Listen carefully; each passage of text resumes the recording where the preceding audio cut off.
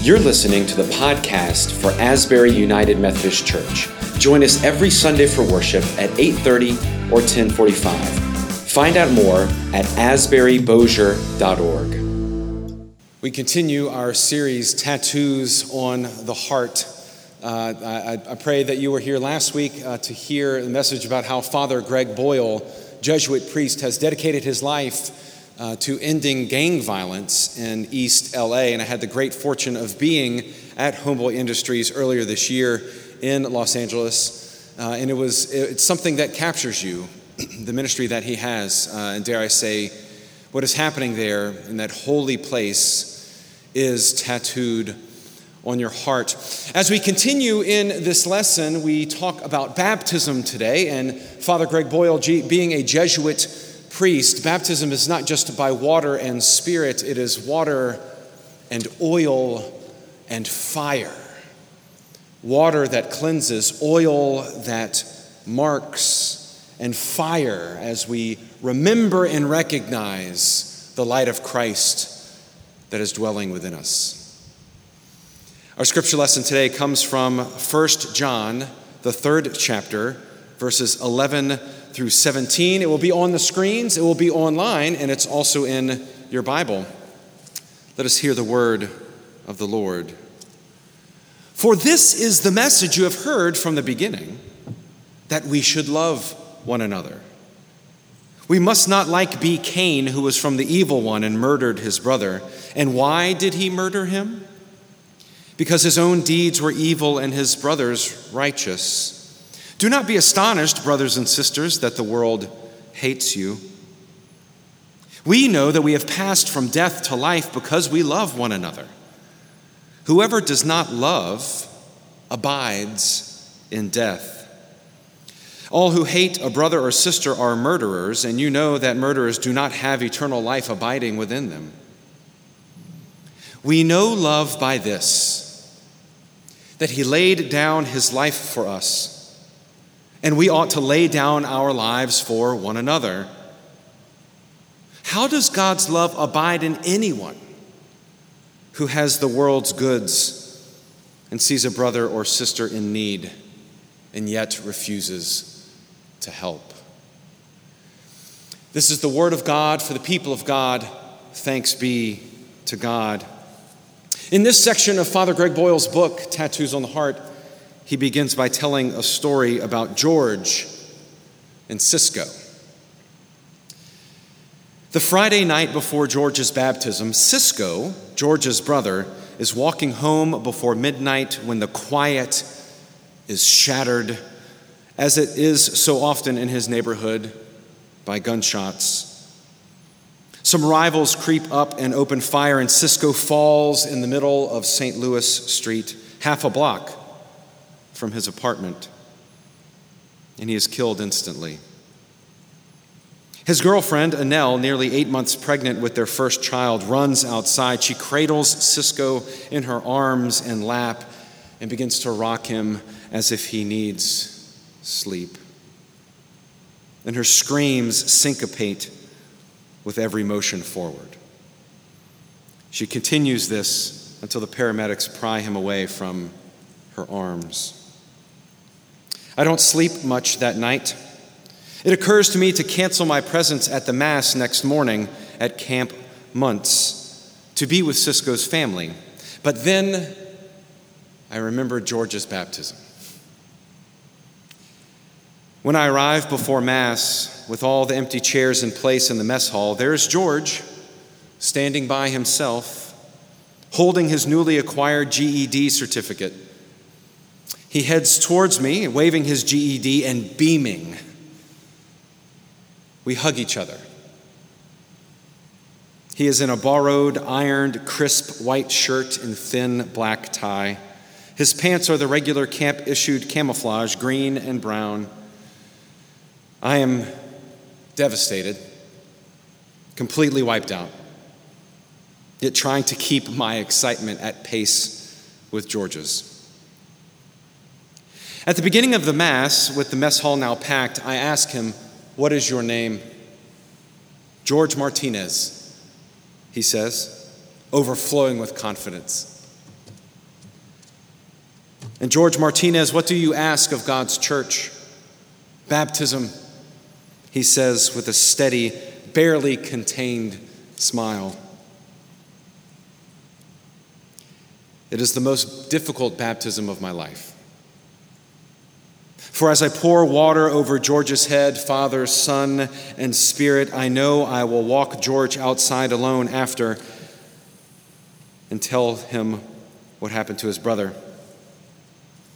As I do, I put my arms around him. I whisper gently as we walk out onto the baseball field, saying, George, your brother Cisco was killed last night. I can feel the air leave his body as he heaves a sigh that finds itself a sob in an instant. And we land on a bench. His face seeks refuge in his open palms, and he sobs quietly. Most notable is what isn't present in his rocking and gentle wailing. And I've been in this place many times before. There's always flailing and rage and promises to avenge. There's none of this in George. It is as if the commitment he has just made in water, oil, and flame has taken hold of his grief. And his grief is pure and true and more resembles the heartbreak of God. George seems to offer proof of the efficacy of this thing we call a sacrament, and he manages to hold all the complexity of this great sadness right here on this bench in his tender weeping. I previously asked him in the baptismal rite, after outlining the contours of faith and the commitment to live as though this was true, George, what are you asking of the church? And he says, baptism, and all that goes with it. In the monastic tradition, the highest form of sanctity is to live in hell and not lose hope. George clings to his hope and his faith and his GED certificate and chooses to march resilient into the future. Sometimes resilience arrives in the moment you discover your own unshakable goodness. Sometimes it's necessary to reteach a thing its own loveliness, as the poet Galloway Kennell writes. And when that happens, we begin to foster tenderness for our own human predicament. A spacious and undefended heart finds room for everything you are and carves out a space for everyone else. Baptism. Water. Water has the power to cleanse, to renew, to refresh. As we learned from Frozen 2 last night during our drive-in movie, water has memory. All the water that ever is all the water that ever will be. Through prevenient grace, God moves toward us before we move toward God. The baptismal waters remind us that we are God's own. Nothing can ever take away our identity as God's own child. The point is to not allow the slings and arrows of outrageous misfortune, or in this case, injustice, to mar the image the baptismal waters in all of its memory is trying to reveal. Sometimes resiliency is all that we can muster, one foot in front of the other, fighting the good fight, a fight that leads to life, to renewed identity, to a revolution of remembrance by which hope and grace offers peace, honor, and a recognition of the blessedness found within us and within our neighbor. There is water, and there is also oil. Father G tells another story about Miguel, who was on the graffiti removal team at Homeboy Industries. He had been abused and mistreated and then eventually abandoned by his family. He became an orphan. He called Father G on New Year's Eve one year to wish him a Happy New Year, and G asked him what he had been doing over the Christmas break, and he announced that his friends had come over, friends who were also orphans who did not have families of their own, and they gathered and made a turkey together. Well, how did you prepare it? Father G asked. And he said, ghetto style, a little bit of oil, some butter, salt and pepper, and some lemon juice. It tasted proper, though. Well, what else did you do?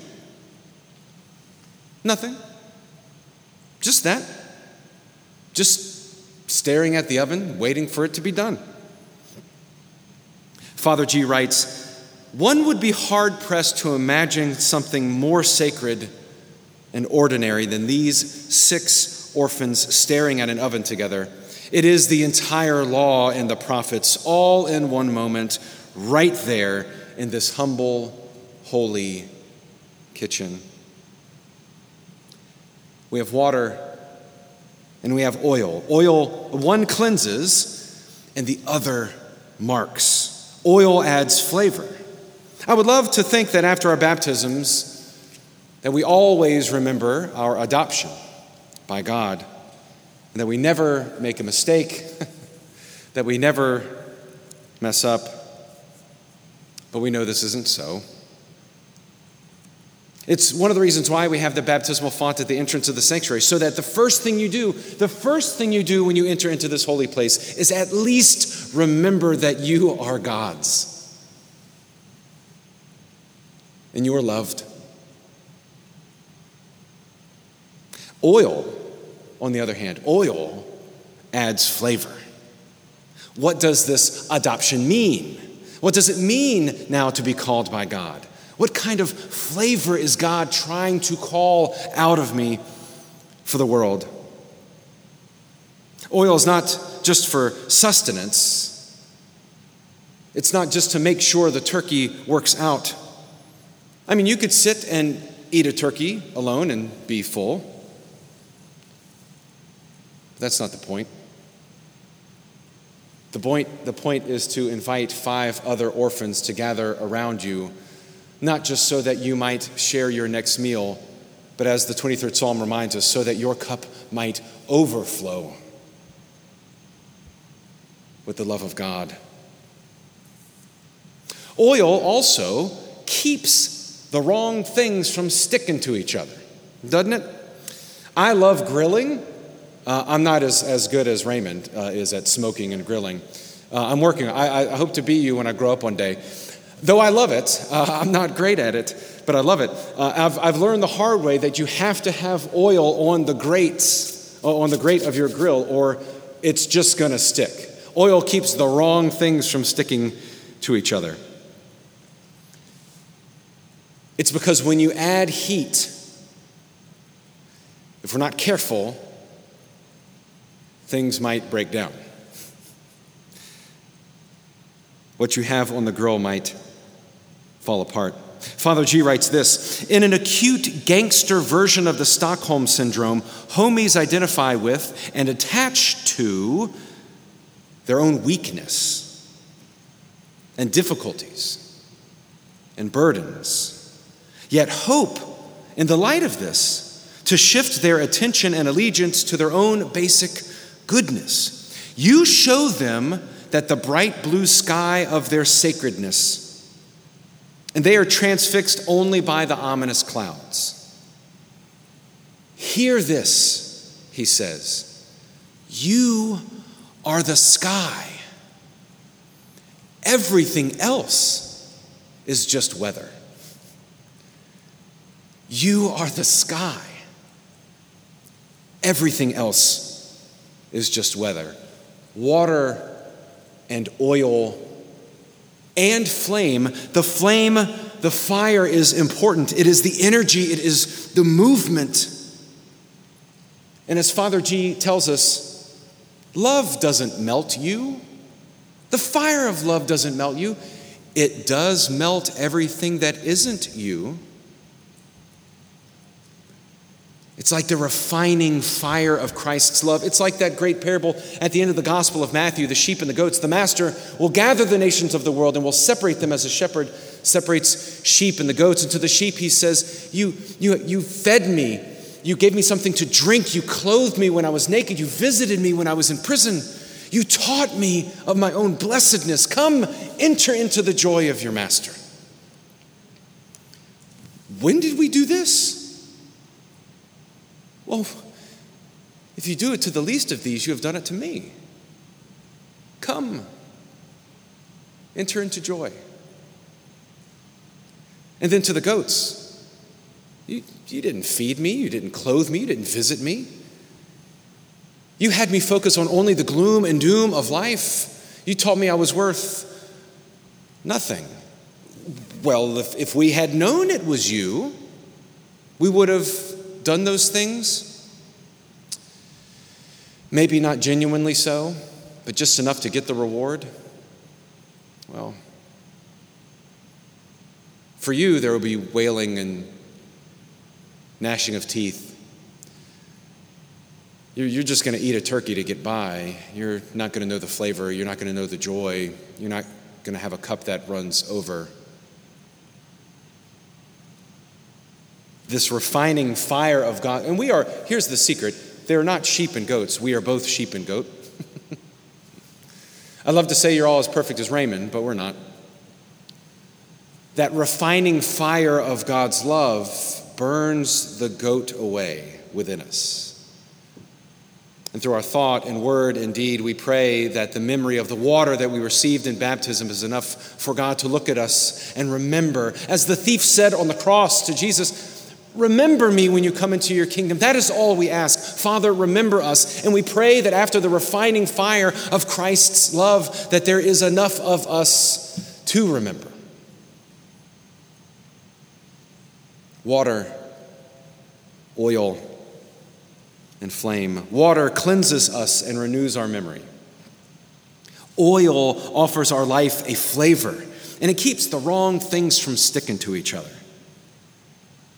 Fire moves us to change the world by fighting the good fight so that Christ's love will burn away anything that isn't what we were created to be. As our scripture says, for this is the message that you have heard from the beginning, that we should love one another. How does God's love abide in anyone who has the world's good and sees a brother or sister in need and yet refuses to help? People need help. Maybe that person is you today.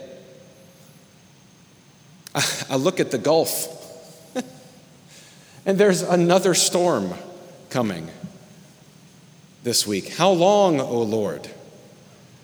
Already this year,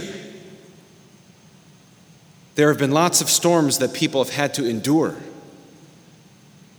Oh, and there have also been hurricanes too. May we love one another. God knows we need it. In the name of the Father, and of the Son, and of the Holy Spirit. Amen. Let us pray. Holy and righteous and loving God,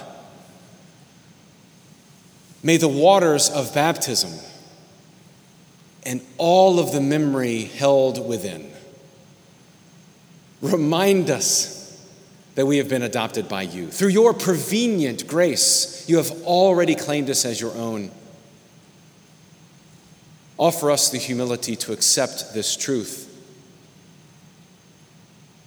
Gracious God, the oil that marks us, the oil that heals, the oil that offers flavor to our life, may this oil also help us not be stuck in the assumption that we are worth nothing,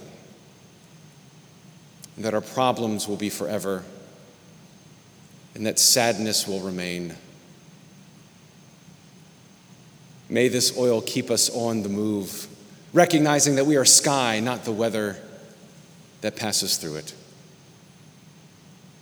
God of the fire, God of the flame, God of the burning bush, may this fire energize us to get moving in the world, to be the hands and feet of Christ. May this water and oil and fire make us whole, burn away all that it is not who we are, so that we might enter into the joy of a house not made with hands, a house that can be realized here on earth as it is in heaven. We pray this in the name of the Father, and of the Son, and of the Holy Spirit. Amen and amen.